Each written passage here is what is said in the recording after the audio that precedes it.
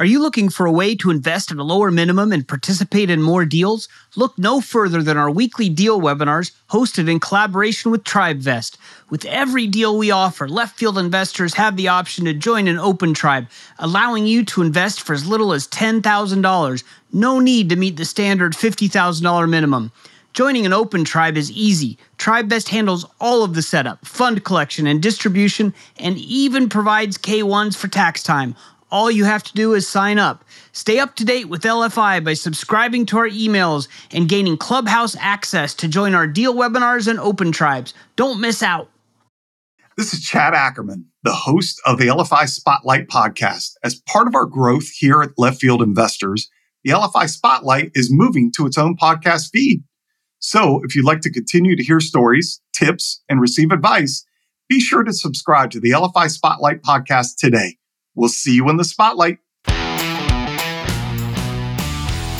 There's typically three buckets for our purposes here of different types of income. We're going to have earned income, we're going to have portfolio income, and then we're going to have passive income. So earned income is stuff you would earn from a job. So if you have a W-2 job, or if you're self-employed or you're running a business, typically that's going to be considered earned income.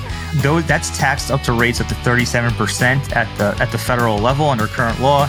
And it could also be subject to state taxes, and in some cases, if you live in a city like New York, local taxes. So highly taxed income on earned income, very difficult to shelter from taxes, and we may or may not get into that, but very difficult to shelter from taxes. The portfolio income, that's like stocks, bonds, mutual funds, so interest, dividends, royalties, capital gains from those types of investments. That's portfolio income. Now we have passive income. Passive income is income from rental activities. So all rental activities are passive by default unless you qualify as a real estate professional, or from businesses in which you do not materially participate. Hello, left fielders. Welcome to the Passive Investing from Left Field podcast.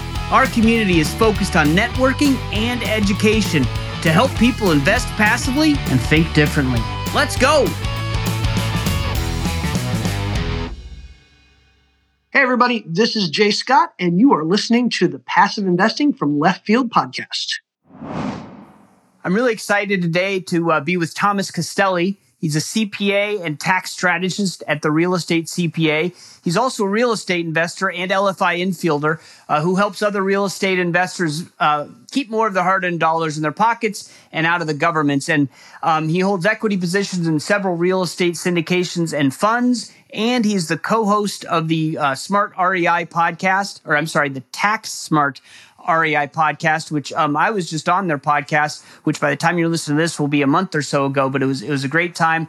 And we're really pleased to have Tomas with us. If you're in the LFI Infielders Forum, you'll notice him in there occasionally answering some tax questions and helping out. So really appreciate him being part of the community. Tomas, welcome to the Passive Investing from Left Field podcast. Thank you for having me on, Jim. It's an honor to be here today. Yeah, so the first question I always ask is just, what's your journey? Did you grow up wanting to be a CPA? And then when you became a CPA, did you figure, hey, real estate's my focus? How did you decide real estate was going to be the focus? How did you decide all of that? Just kind of give us a background. Yeah, absolutely. So kind of growing up, I always wanted to be an entrepreneur in business. I've been saying since I was 5 years old, but a lot of people in my life told me to go to college, do that entire thing. So basically, my parents convinced me to go to school for accounting. So while I was in college for accounting, I kind of started to realize, I'm like, I don't know if this is going to get me to where I want to go in life. The entire 9 to 5 type of thing. And that's when I started reading books. I started reading The Richest Man in Babylon. I think it was the first self-help financial book I picked up. Then it was the Rich Dad Poor Dad books. And from there, the rabbit hole goes pretty deep. So that's kind of where I came across real estate, was from the Rich Dad Poor Dad books. I started attending local RIAs and different meetups while I was in college. And at one point, I went to a syndication event. It was a 3-day weekend on real estate syndication, and they kind of taught how to do a real estate syndication from A to Z. And I really fell in love with the model from there. So when I graduated college, I started going to these meetings and started networking with a bunch of real estate investors, and they were syndicators. They were raising capital for various deals. So I ended up starting to invest some money with them as a limited partner, as a passive investor. One of them eventually came to me and said, hey, hey, Tom, look, if you find us a deal and you find a viable deal, we'll syndicate it. We'll sponsor it. We'll go ahead and go to market. So I actually was on the sponsorship team of an 18-unit apartment complex, which has since went full cycle. So that was exciting. Got to see kind of behind the scenes there. But then along the same time that deal happened, I realized, look, where I was in audit at that point. I came out of college, went to audit for being a CPA, and I was like, I really don't like general business, general assurance, doing all these big corporate companies. I like the more small business aspects. So that's kind of when I met Brandon Hall, and I joined the Real Estate CPA and became a tax strategist and started helping real estate investors reduce taxes. And then along that same time, I realized I can't do that and be like a syndicator chasing deals. So I decided just to be on the passive investing side and focus on my career as a CPA. So that's kind of how I got to where I am today. That's great. And, I always tell people, because everyone's, hey, I need a good CPA. And I've been through several of them until I landed with one that's working for me. But what I always say is you got to find someone who's a real estate investor, right? You can't just go to any CPA because they're not going to be focusing on what you're focusing on. Right. But I think that's fantastic that you started out as an LP investor. And so you understand all of that. And then you can really help your clients who are also presumably LP investors, or some of them are. You can help them strategize. So you do both strategy and tax prep for your clients. Correct. Excellent. Okay, so let's dive into it. So, there's all kinds of questions people are always wanting to talk about when we talk to a CPA. And the first one is, can you just give us a background, an overview of some of the rules, the passive rules for investors? What offsets what kind of gains? I know there's 3 tax buckets, right? Can you kind of talk about those and how everything fits together? Right. Yeah. So that's a great question. So let's start here. There's typically 3 buckets for our purposes here of different types of income. We're going to have earned income. We're going to have portfolio income, and then we're going to have passive income. So earned income is stuff you would earn from a job. So if you have a W-2 job, or if you're self-employed or you're running a business, typically that's going to be considered earned income. That's taxed up to rates up to 37% at the federal level under current law, and it could also be subject to state taxes, and in some cases, if you live in a city like New York, local taxes. So highly taxed income on earned income, very difficult to shelter from taxes, and we may or may not get into that, but very difficult to shelter from taxes. The portfolio income, that's like stocks, bonds, mutual funds. So interest, dividends, royalties, capital gains from those types of investments. That's portfolio income. Now we have passive income. Passive income is income from rental activities. So all rental activities are passive by default unless you qualify as a real estate professional. Or from businesses in which you do not materially participate. In many cases, these types of businesses could be businesses that someone maybe spun up and is just no longer actively involved in, or you're investing with somebody as like a limited partner, a passive investor, and they're going out and they're running the deal, very much like a real estate syndication, and you're just putting money with them. So those are the 3 buckets. Now, earned income, again, very hard to shelter income from taxes, and that's because all rental activities are passive by default. So what happens is if you invest in a real estate syndication, typically they're going to use a cost segregation study and bonus depreciation in the first year. You're going to get your K1 back, and in box 2, in a real estate syndication, there's typically going to be a large loss in the first year. Now, that loss is going to be considered passive by default, so that means it can't offset your earned income. Right, so passive losses can't offset earned income, and also can't offset portfolio income, generally speaking. So basically, passive losses can offset other passive income. So, for example, if you invested in syndication A, and let's say that goes full cycle, and now it's being sold, you're going to have a gain, hopefully, from that syndication. If you do have passive losses from prior years or from the current year, passive losses can offset that gain on sale. That's known as the lazy 1031 exchange. Another really interesting benefit of the passive bucket is if you are investing in a lot of passive deals that are throwing off cash flow, you can invest in other passive activities or other passive opportunities, syndications, and use the losses from those to offset the income from the activities that are cash flowing. And in many cases, you could pay little to no taxes if you're a pure passive investor. So that's kind of how those 3 buckets work, kind of in a nutshell. That's a great explanation, and I'm going to try to summarize it, and you correct me because I'll probably get some of it wrong.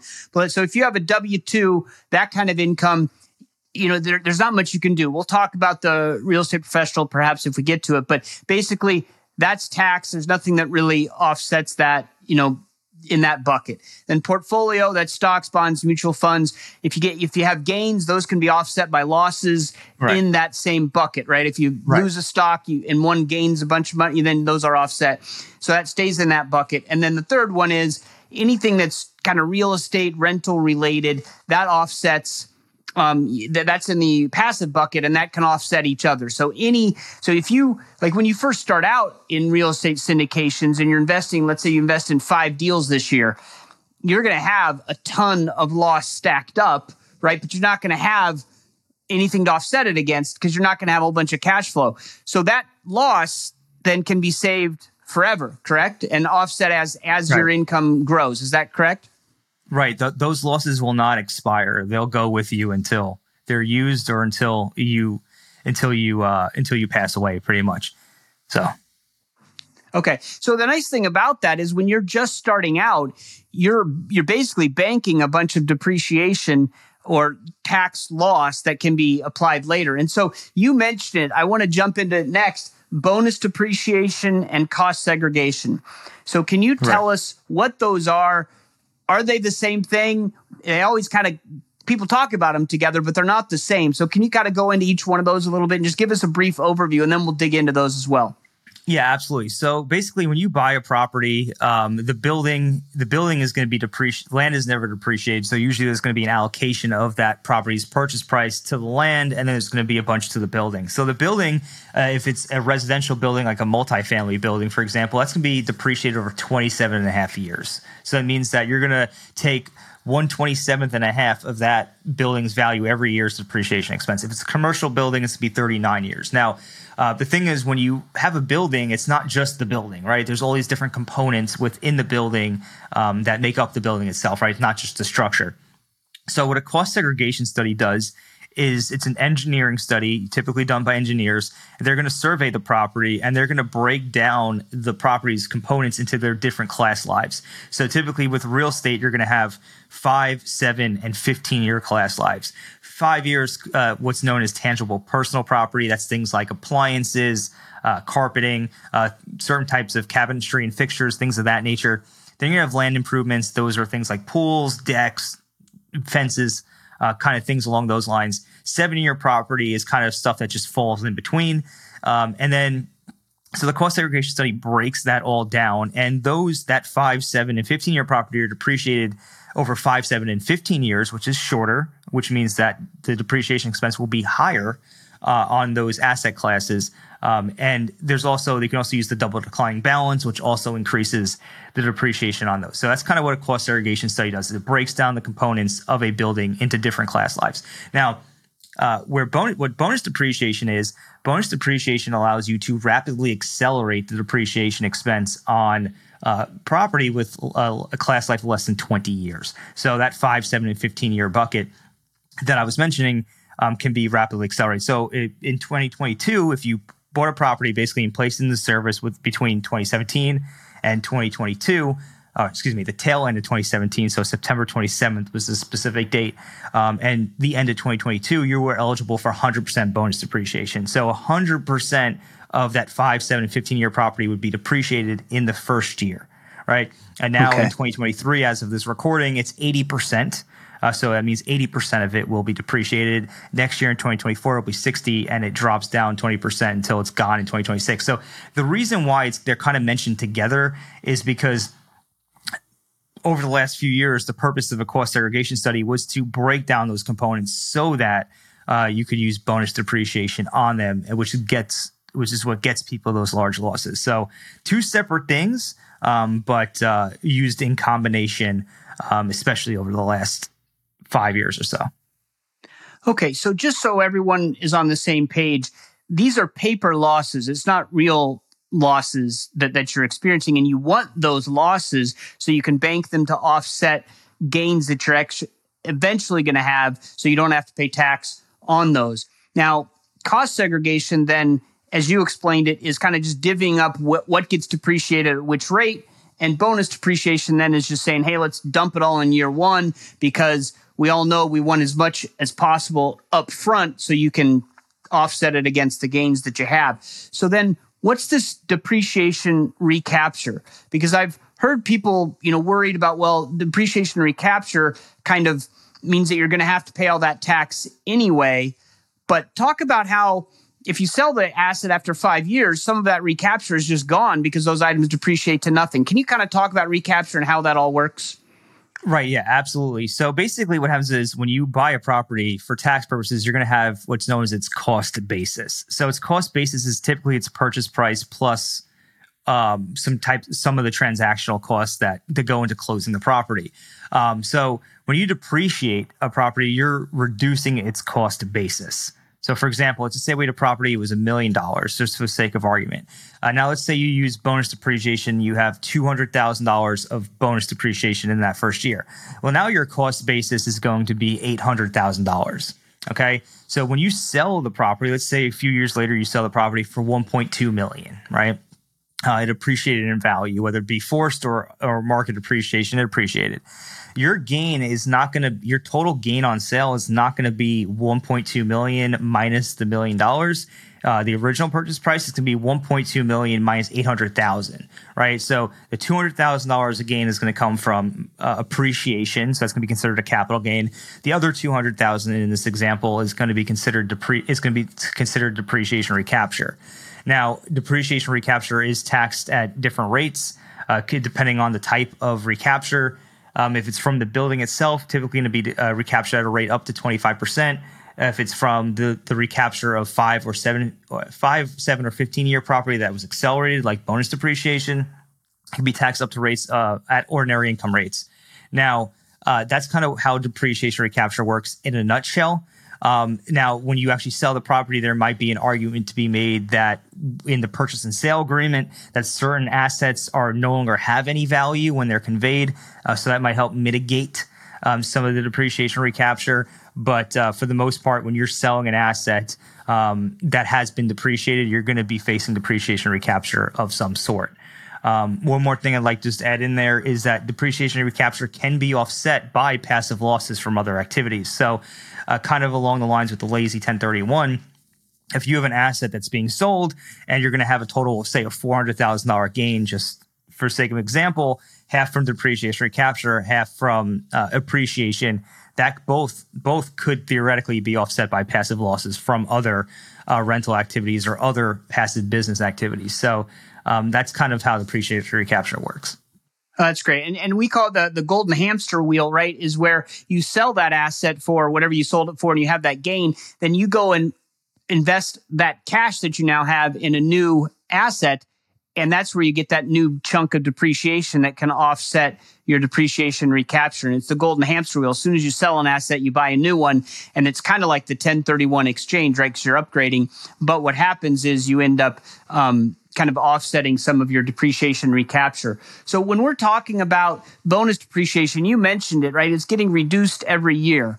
So the challenge for investors is to figure out what does that exactly mean? I understand now this year I can only take 80%, right? But what happens to that other 20%? I just can't accelerate it, but I still get it, right? So is the end result, if I hold the asset long term, is the end result going to be the same? It's just the timing of the depreciation, or is it something else?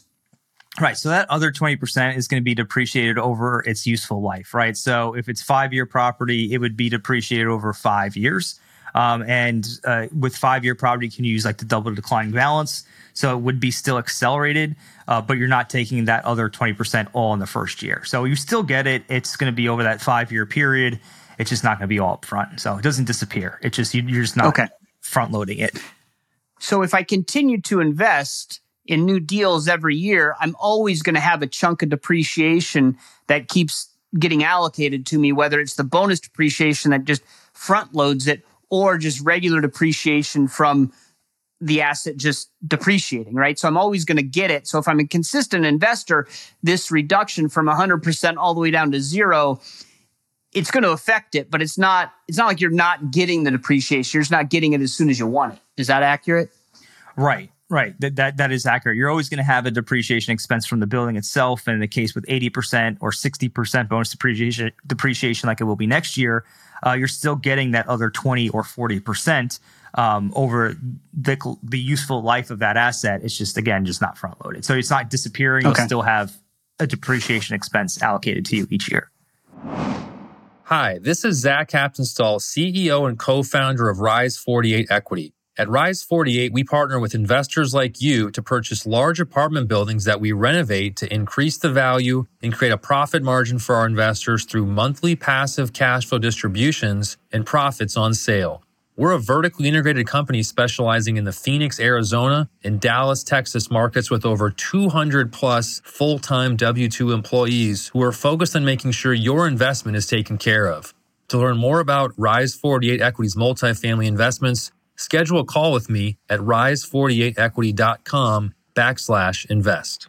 One of our trusted partners, Ashcroft Capital, is currently accepting accredited investors into their Ashcroft Value Add Fund 2. Why should you invest in multifamily now? Let's talk about the elephant in the room. There's turmoil around the world, and we are in a very high inflationary environment. Naturally, that's a lot to digest, and it's on a lot of people's minds as to what this means for multifamily, or how to interpret this kind of data and reasons to consider when deciding to invest. Ashcroft Capital has compiled a white paper of 5 reasons to consider investing in multifamily in 2022. To read it and to learn more about investing in multifamily real estate with Ashcroft's AVAF2, visit ashcroftcapital.com/invest in 2022. That's ashcroftcapital.com/invest in 2022. And so our community at Left Field Investors, we're investing in multifamily, self-storage, mobile home parks, RV parks. There's all kinds of different asset classes. Are some asset classes better at producing depreciation or bonus depreciation or cost segregations or whatever makes that depreciation front loaded and be faster and bigger and better for us? Are there some asset classes that are better than others? Generally speaking, I would say there are. It depends on the asset class. So I would go say mobile home parks probably have the best depreciation benefits because a lot of the mobile home parks value is going to be allocated to 15-year property, and that's land improvement. So a lot of times mobile home parks are able to be significantly depreciated, a large portion of it because of that. Also, because a lot of it's allocated to the 15-year property. Then we have things like I lost my train of thought. Sorry. Okay. The other thing is going to be like gas stations, right? I don't know how people invest in gas stations, but gas stations can also be completely depreciated under certain rules because there's a special carve out for gas stations, special carve out for car washes. So those types of properties actually have significant tax benefits. But other than that, pretty much, multifamily, you're going to be able to expect somewhere between 25 to 30% of its value to be eligible for bonus depreciation. So that works out that way. Office is going to generally be similar. So it's hard to tell because so property by property specific. But again, mobile home parks, gas stations, car washes, significant tax benefits there. If you invest in ATM machines, they can all be depreciated in the first year because it's 5-year property. So you're going to be eligible for 80% bonus depreciation, on that bucket of property. So those are the asset classes that typically get the most. And then you'll see like multifamily office buildings come in under those for the most part. Now, I've done a lot of multifamily investing, and there's one deal that I was in. I invested $50,000. In year one, I got $55,000 loss on my K1. And another deal, I invested $50,000, and I had like a $10,000 loss year one on my K1. How can there be such a big difference between one deal to the next, just on a multifamily property? That's cut in part one. And part two is, if I'm trying to execute the lazy 1031 strategy that we talk about, how can I be sure that I'm investing in the right deals to get that? Like, we don't want the tax tail to wag the dog, or however people say that. But how do I make sure that I'm getting enough depreciation? Or can I? That's good. That's a good question. So I think the first step is to speak with the sponsor, ask if they're going to be doing a cost segregation study.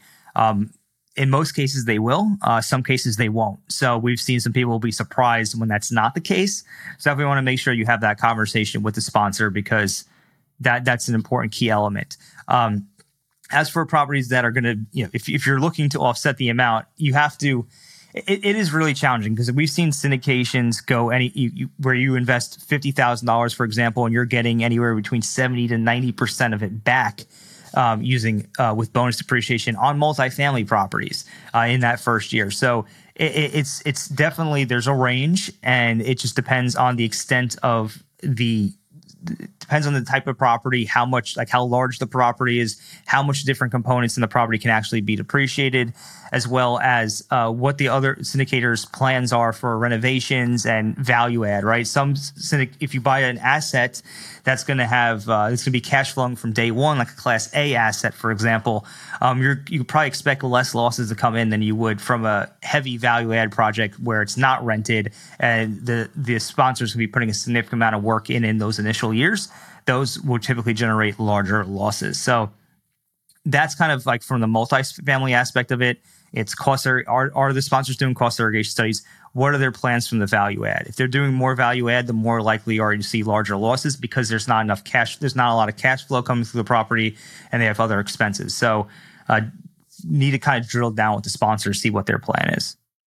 Okay, yeah, that makes sense. So when we're talking about limited partners, right, LP investors like we are, like Left Field Investor members are, can you talk about some tax strategies, things they can do to mitigate their tax burden? And we're talking about both, two separate kinds of people, I guess. One, those that have the W-2 and have, significant amounts coming in that earned bucket. And what can they do, aside from maybe just investing in syndications and transferring their earnings from bucket 1 to bucket 3 effectively?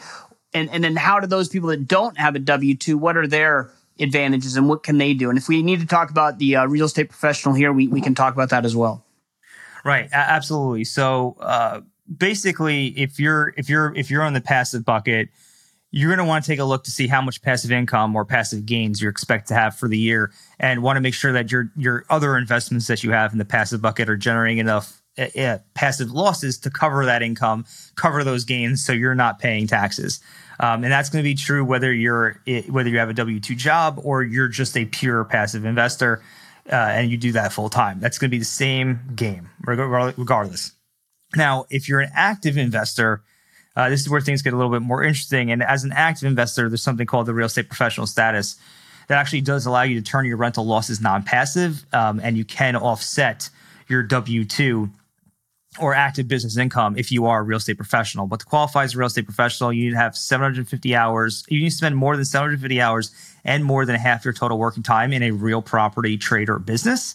And it's very challenging to do if you have a full-time job outside of real estate, which is why in fact, it's almost virtually impossible. There's only been one person to do it out of 500 tax court cases when they had a full-time job. So if you have a full-time job outside of real estate, then you're going to be in the passive bucket. And even if you're working full-time, you're going to be in the passive bucket, and you're going to have to play by the rules I just mentioned, which is, again, just making sure you have enough passive losses to offset your passive income and passive gains. Really, for active investors, unless you have the real estate professional status, it's going to be the same thing. So does that answer your question there? I think so. And then I think what a lot of people do is if their spouse is not working full time, they have their spouse do some rental activities, but it still has to meet all those qualifications, right? The hours and everything else, and be documented pretty clearly. Right. So, so absolutely. So what happens is some people, you might have spouse A who's a high income earner and spouse B who just manages the real estate portfolio. They might be able to qualify as a real estate professional, but they have to independently, that spouse B in this case has to spend more than 750 hours and more than half their total work time in a real property trade or business. And if you have rental properties, that typically means that you're going to have to self-manage those properties. That means that you're not going to have a property manager unless you have a very significant size portfolio where you're still very heavily involved despite the fact that you're using property management. And for a lot of investors, they kind of get shocked when they learn that they actually have to self-manage and be involved in the operations of their properties. And in many cases, they'll sometimes opt just to be a passive investor because they don't want to. Everybody wants to make real estate a passive investment because it's kind of almost designed to be that way in many ways. So long story short, real estate professional status can help you offset W-2 income. You can have your spouse qualify, but just note that if you're going to do that, you have to self-manage a portfolio that you own directly. And if you want to group your limited partnership interests in, because I know it's or passive investments in real estate syndication, you have to spend more than 500 hours self-managing your properties in order to group your limited partnership interests in and be able to use the losses from your limited partnership interests against your W-2 or your spouse's W-2 income. So it's kind of a little bit more color there, I guess you would say. Yeah. So if you're an LP investor, you're going to have to do some active real estate on the side or have your spouse do it on the side in order to qualify. You can't just have your spouse manage all the LP investments and call that real estate professional. That's not going to fly. Right. Actually, there's underneath the tax code, there's a specific carve out that says that limited partnership interests, you're not materially participating, you're not actively involved. It explicitly says that, which is why if you wanted to group them in, long story short, 750 hours, more than half your total working time, and you have to spend more than, and within that 750 hours, 500 hours, you have to spend managing your own property or your own portfolio. Once you manage your own portfolio for 500 or more hours and you're a real estate professional, then you can group your limited partnership interest in at that point. Okay. So switching gears here, there's been some talk in our forum about a regular 1031 exchange through the using an operator as an LP interest, using an operator that allows you to do 1031 exchanges. So the question is, do I need to look for an operator who can do a 1031 exchange with my money, or can I just use the lazy 1031 strategy and do it that way? Because it's a lot easier and you're not then just finding an operator and investing with them just because they have this one feature. They do a 1031 and where you might not otherwise invest with them, right? So is it possible to just use the lazy 1031 and not worry about the regular 1031? Yeah, absolutely. For passive investors, if you're investing in real estate syndication or passive businesses, the lazy 1031 exchange is going to be your go-to choice because you have control over that, right? And what I mean by that is you're going to be able to find out when the sponsor is going to sell the deal or when they're anticipating selling the deal. So you're going to know in that year, okay, I'm going to have a capital gain and I'm going to need to have passive losses available to offset that capital gain so I can go make an investment in another real estate syndication or perhaps a passive business syndication where I can take the losses from those and use it to offset that capital gain. That's all within your control, right?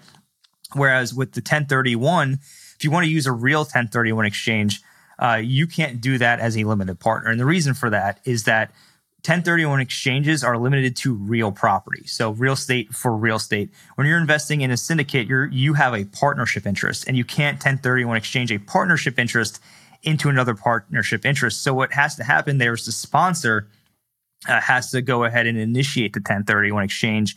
And then they're 1031 exchanging the underlying property that you're investing in for another property under the same entity.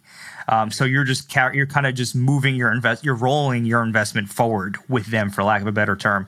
They're the ones actually who has to execute that 1031 exchange. You can't do that as a limited partner. So if you can use the lazy 1031 exchange, that's the way to go. Now, one thing I just do want to note about the lazy 1031 exchange, it's been extremely powerful over the last few years thanks to 100% bonus depreciation. Still powerful in 2023 with 80%. And it's still going to pack a powerful punch next year with 60%. But as we kind of move into 2025 and bonus depreciation is going to be at 40% or in 20% 2026, the ability to use this strategy is going to be diminished. So what some people are doing now and some people have already done, and don't let the tax tail wave the dog on this, but they're actually investing more money in these years to rack up more passive losses while 80% bonus depreciation is in play. So that as it phases out, they'll have these passive losses available to offset these gains as more of these investments start liquidating later down the line. But I understand that, and I'm also looking for those investments, but you're still going to get the depreciation, right? So and we talked about this before. I don't mean to repeat it, but I really want to try to understand this. So let's say I buy a property and I do bonus depreciation and I can depreciate $100,000 just for easy numbers, right? And so that's the depreciation value that I get in year one. If there wasn't bonus depreciation, that $100,000 would still be depreciated over the life of the hold of the asset, right? So you still get that depreciation. It's just in the timing. So the lazy 1031 strategy, will that still work if you're a consistent investor because you're constantly building up your losses, even though they're not coming in big chunks, they're coming in regular chunks? Does that make sense what I'm asking? Yeah, no, I hear what you're saying now. Okay, so basically what happens is like when you're using 100% bonus depreciation or bonus depreciation in general, you're front loading a large portion of that 5, 7, and 15-year property all in the first year. Without bonus depreciation or the component that's not the part of it that's not bonus depreciated, that's going to continue being depreciated over 5, 7, and 15 years. Now, most real estate syndications are held anywhere between 3 to maybe 10 years on the high end, right? For generally speaking. So you're not going to get if you were to hold the asset or the syndicator was to hold the asset, you were in the deal for that long, you would eventually get all of that 15-year depreciation. You would eventually get all of that 5-year depreciation. But if you're only in the deal for 3 years, for example, you're not going to get the entire 5-year depreciation. You're not going to get the entire 15-year depreciation. So yes, theoretically, you would eventually get that if you held on. But without bonus depreciation, if you're not in the deal for that length of time, you're not going to be able to get that entire amount of depreciation.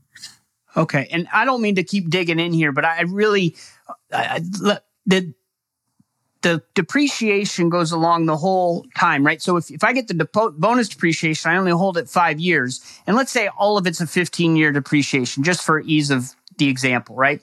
So I get it all up front with bonus depreciation over the 15 years. But if I sell it after 5, I have to get depreciation recapture for the back 10 years, right? So what's the difference between that and if I didn't have bonus depreciation and I held the asset for 5 years and I just got 1/15 of the depreciation for 5 years and then I have no depreciation recapture when I sell? Isn't the actual amount of depreciation the same? This is what I'm trying to figure out. And not many people have been talking about this. And maybe I'm not making sense, but that's how it looks to me. Yeah. So I kind of see what you're saying here. So the way I'll try to break it down like this. So when you have, let's just go back to an example. Say you have $1 million property, right? And that $1 million property, if you take bonus depreciation, it's going to reduce your adjusted basis by the amount of that bonus depreciation. So let's say $10,000, right? Let's just say, for example, $10,000. So now you're going to have an adjusted basis of $990,000. If you were to sell that asset, you're going to have to pay depreciation recapture on that $10,000 of depreciation you took. And the deeper you go into that, the more of it's depreciated, the lower your adjusted basis is. The depreciation recapture is not wiped out if you get to the end of the 15 years. So in fact, you're going to have more depreciation recapture you're going to have to pay the more depreciation you take. So It's never wiped out. But what I'm trying to say here is that if you don't have bonus depreciation, you're not able to take that entire 15-year property all up front, and you're just not going to end up getting it. So here's another example. So let's say that in property A, it was $1 million. You took bonus depreciation on that 15-year property. Let's just say it's $100,000 because you accelerated it all. Well, now you have an adjusted basis of $900,000. When you sell that property, you're going to have $100,000 of depreciation recapture. But now let's say that $100,000 is spread out over 15 years, right? And you hold it for 5. So if we just take $100,000 and we divide it by 15 just to see how much you would normally get over a 15-year period, that's going to be roughly $6,666 per year. You multiply it by 5, it's $33,000. Well, now your adjusted basis is going to be $1 million. It's going to be $1 million less than $33,000. So you're looking at $966,000. You're still going to have to pay the depreciation recapture on that $33,000 you took, but you're just not going to have to pay it on that $100,000 because you didn't have a chance to fully get that full 15-year depreciation. Is that making sense? Okay. Yeah, it is. And I probably lost 90% of the audience with this question. I apologize, but I really wanted to just dig in and see what is the real effect. And that was a helpful explanation. So I want to move beyond this because, like I said, I've been curious about this and digging into the weeds here. And I appreciate your patience and explaining that. I want to go to a question from our infielder forum at Left Field Investors that's been posted a few times, and I'm not sure we got a great answer on it yet. and it's traveling to conferences. So if I'm a passive investor, I have a regular job or I don't, but I travel to conferences. Can I call that an expense against my passive income? If I visit a property I invested in, can I call that an expense? If I visit a prospective property but end up investing in it later, or I don't, can I count those expenses? So this is a travel type expense against my passive income. Yeah, right. So as a limited partner, typically you're not considered to be in a business. You're considered to be an investor. So in many cases, you're not going to be able to deduct the travel costs to the conference, to the property, because theoretically you don't need, as an investor, you don't need to be at the property to make the decision to invest. The operator, the syndicator has to be at the property. They're running a business, right? So that's kind of the way that because as a limited partner, you're an investor. You're not a business owner for the most part. So business owners get the luxury of being able to deduct their expenses against their income. Investors, unfortunately, don't. The same way, if I were to, for example, to fly to a conference, let's say Warren Buffett's conference, right? I'm not going to be able to deduct that conference against the expense of that conference against the income from my stocks or the gains from my stocks, because I'm not in the business of investing. I'm not trading on behalf of other people. The same way here, as a limited partner, you're not in a business of the syndicators in the business. So we've done this before. We've done like a study with one of our clients a few years back, and it was basically determined that you were unable to deduct those expenses, unfortunately, in the case of a limited partner, which I'm in that bucket too. So believe me, I feel the pain. Well, what if I invest through my LLC, which is a business, and the sole purpose of that business is an investing entity, and I pay the expenses of going to these conferences through that entity and invest through that entity, and everything is in an LLC? Does that change it, or is it still it's a pass-through entity, so it doesn't change a thing? Right. So it's typically not going to change anything. LLCs really, for tax purposes, don't have much of an impact, especially if they're a single member LLC. They're disregarded for tax purposes, and they kind of just flow through. So it's almost as if you were just to have bought it in your personal name for all intents and purposes there.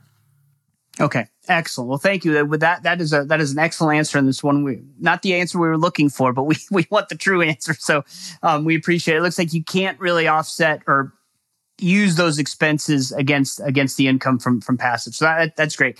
One last question. When I'm looking at the K1, when I receive a K1, what is the most important thing that I should be looking at? Because I usually just look at them and I say, oh, there's a big loss. Yay, that's good. Send it off to my CPA. Should I be checking to make sure all the numbers are correct? And if so, how do I go about that? Right, that's a good question. So I would say you definitely want to probably want to work with the CPA so that they understand this, so that they could check the numbers and make sure it's all correct on your behalf. But definitely want to look at box 2 if you're investing in real estate syndication. Like you said, that loss is going to be big. You also want to keep track of your capital account. Your capital account is going to be on the the lower left-hand side of the K1, and that tracks basically your capital account is your initial investment, less any depreciation that you took, so any losses you took, less any distributions that were taken.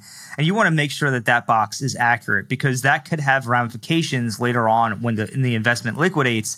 If it was not properly kept, it could create additional tax ramifications for you. For example, if it's not kept correctly and you don't have a lot of basis in the property, in your capital account, when the investment liquidates, you could end up paying extra capital gains tax, because when you basically take a distribution or in excess of the amount of capital you have in your capital account, it creates a capital gain. So rarely does this happen, but you just want to make sure that's being tracked properly to avoid these types of situations. I'd say that's probably the number one thing next to the box 2.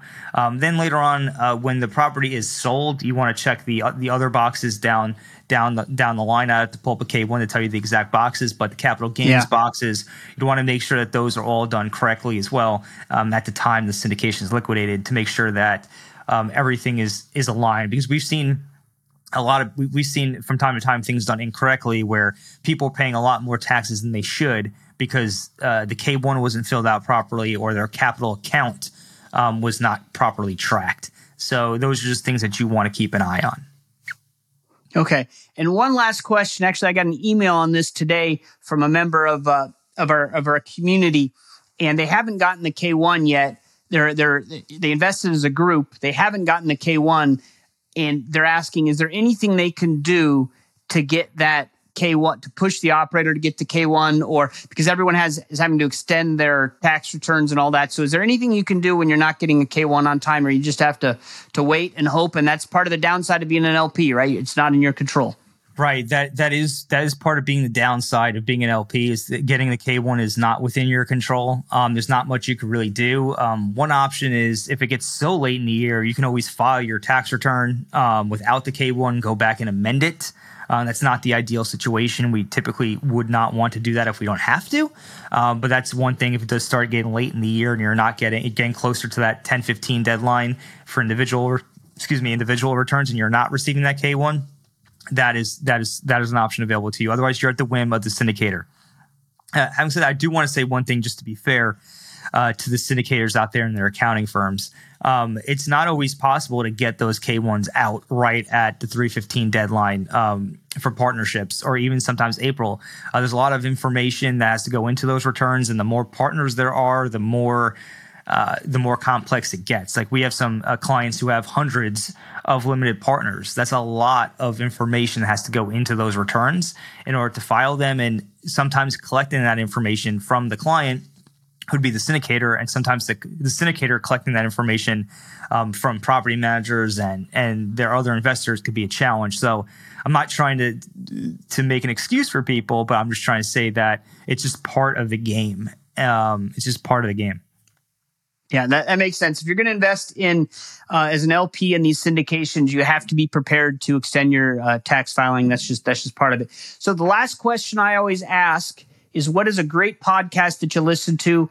I'm going to say it right this time. You cannot use the Tax Smart REI podcast because we've already talked about that. So, and that'll be in the show notes. But what's a podcast you enjoy listening to? All right. So I guess I can't use passive investing from left field either. All right. I'm going to go with Acquisitions Anonymous. So it's a really fascinating podcast. They dive into basically acquiring different companies, and it's run by this guy. I think his name is Mike Girdley. Really fascinating podcast about business acquisitions and how some companies are built. So, as a passive investor, it's just really interesting to see the other side of the equation, what sometimes the operators and whatnot have to go through to build a business and do all of that. So I found that to be a very interesting podcast that I've been listening to recently.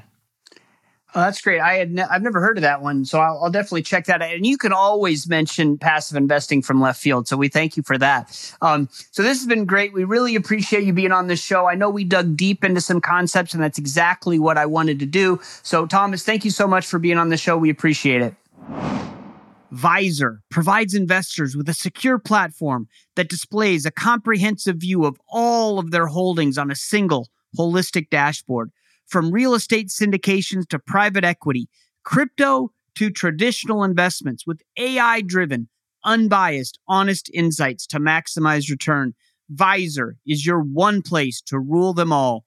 Automating performance tracking, projecting future cash flow, analyzing all your financial documents, and much more in one powerful solution, making it easy to follow the money. Sign up for a free 30-day trial now at Visor.co.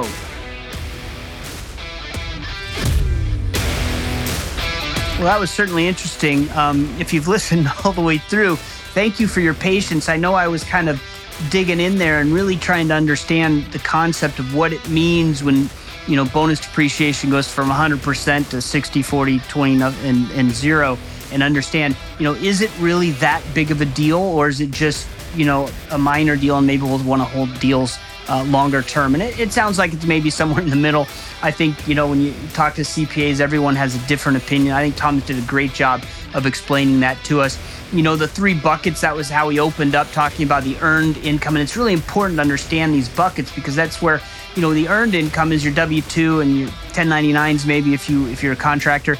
So my thought is, anytime you receive that income, if you start investing it into the passive bucket, bucket 3, then that income is going to be low taxed or no taxed. And so you want to transfer it there as much as you can. Portfolio income, that's the one in the middle where your stocks and bonds and all that stuff. That's for right fielders. I know that, some of us are still a little bit in the right field or a lot in the right field, and that's fine.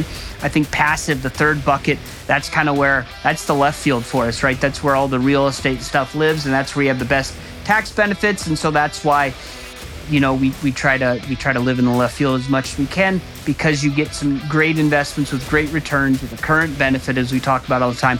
But hey, you also don't pay much in tax. And as we always say, the biggest eroder of wealth is taxes. So if you can avoid is the wrong word, defer or minimize, reduce taxes, that's the way to go. We spent a lot of time, as I said, talking about cost segregation and bonus depreciation. So hopefully that was helpful. It was helpful to me just to understand, okay, here's what the change means. Obviously, I prefer 100% bonus depreciation, but there's still reason to invest in real estate even as that goes down. So for the next couple of years, if I have two investment choices and they're both equal and they're both exactly like, I want to invest in both these and I only have capital for one, I'm probably going to be choosing the one that has the bigger tax benefits, but I'm not going to invest in deals just for those tax benefits. 1031, we always go back and forth on that. Our belief here at Left Field Investors, the lazy 1031 is the way to go. It's not an exact science. You're not going to be 100% sure you get it right until the following April, which is unfortunate, but it offers you so much more flexibility. You don't have to get stuck into an asset you don't want to be in. You don't pick a sponsor just because they do a 1031. You can do the 1031 yourself and pick the sponsors that you think will be the best for you. So again, a lot of information there. I'm going to have to listen to that back 2 or 3 times just to make sure that I'm really understanding this. And it also shows you the benefit of having quality people on your CPA team, because they can help go through this stuff for you. So that's all we have for this time. We'll see you next time in the left field.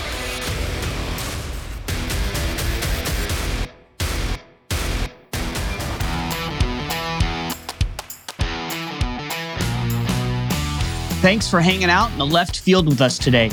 If you are interested in becoming a left fielder, you can find us on the World Wide Web at www.leftfieldinvestors.com and click the subscribe button to join our community.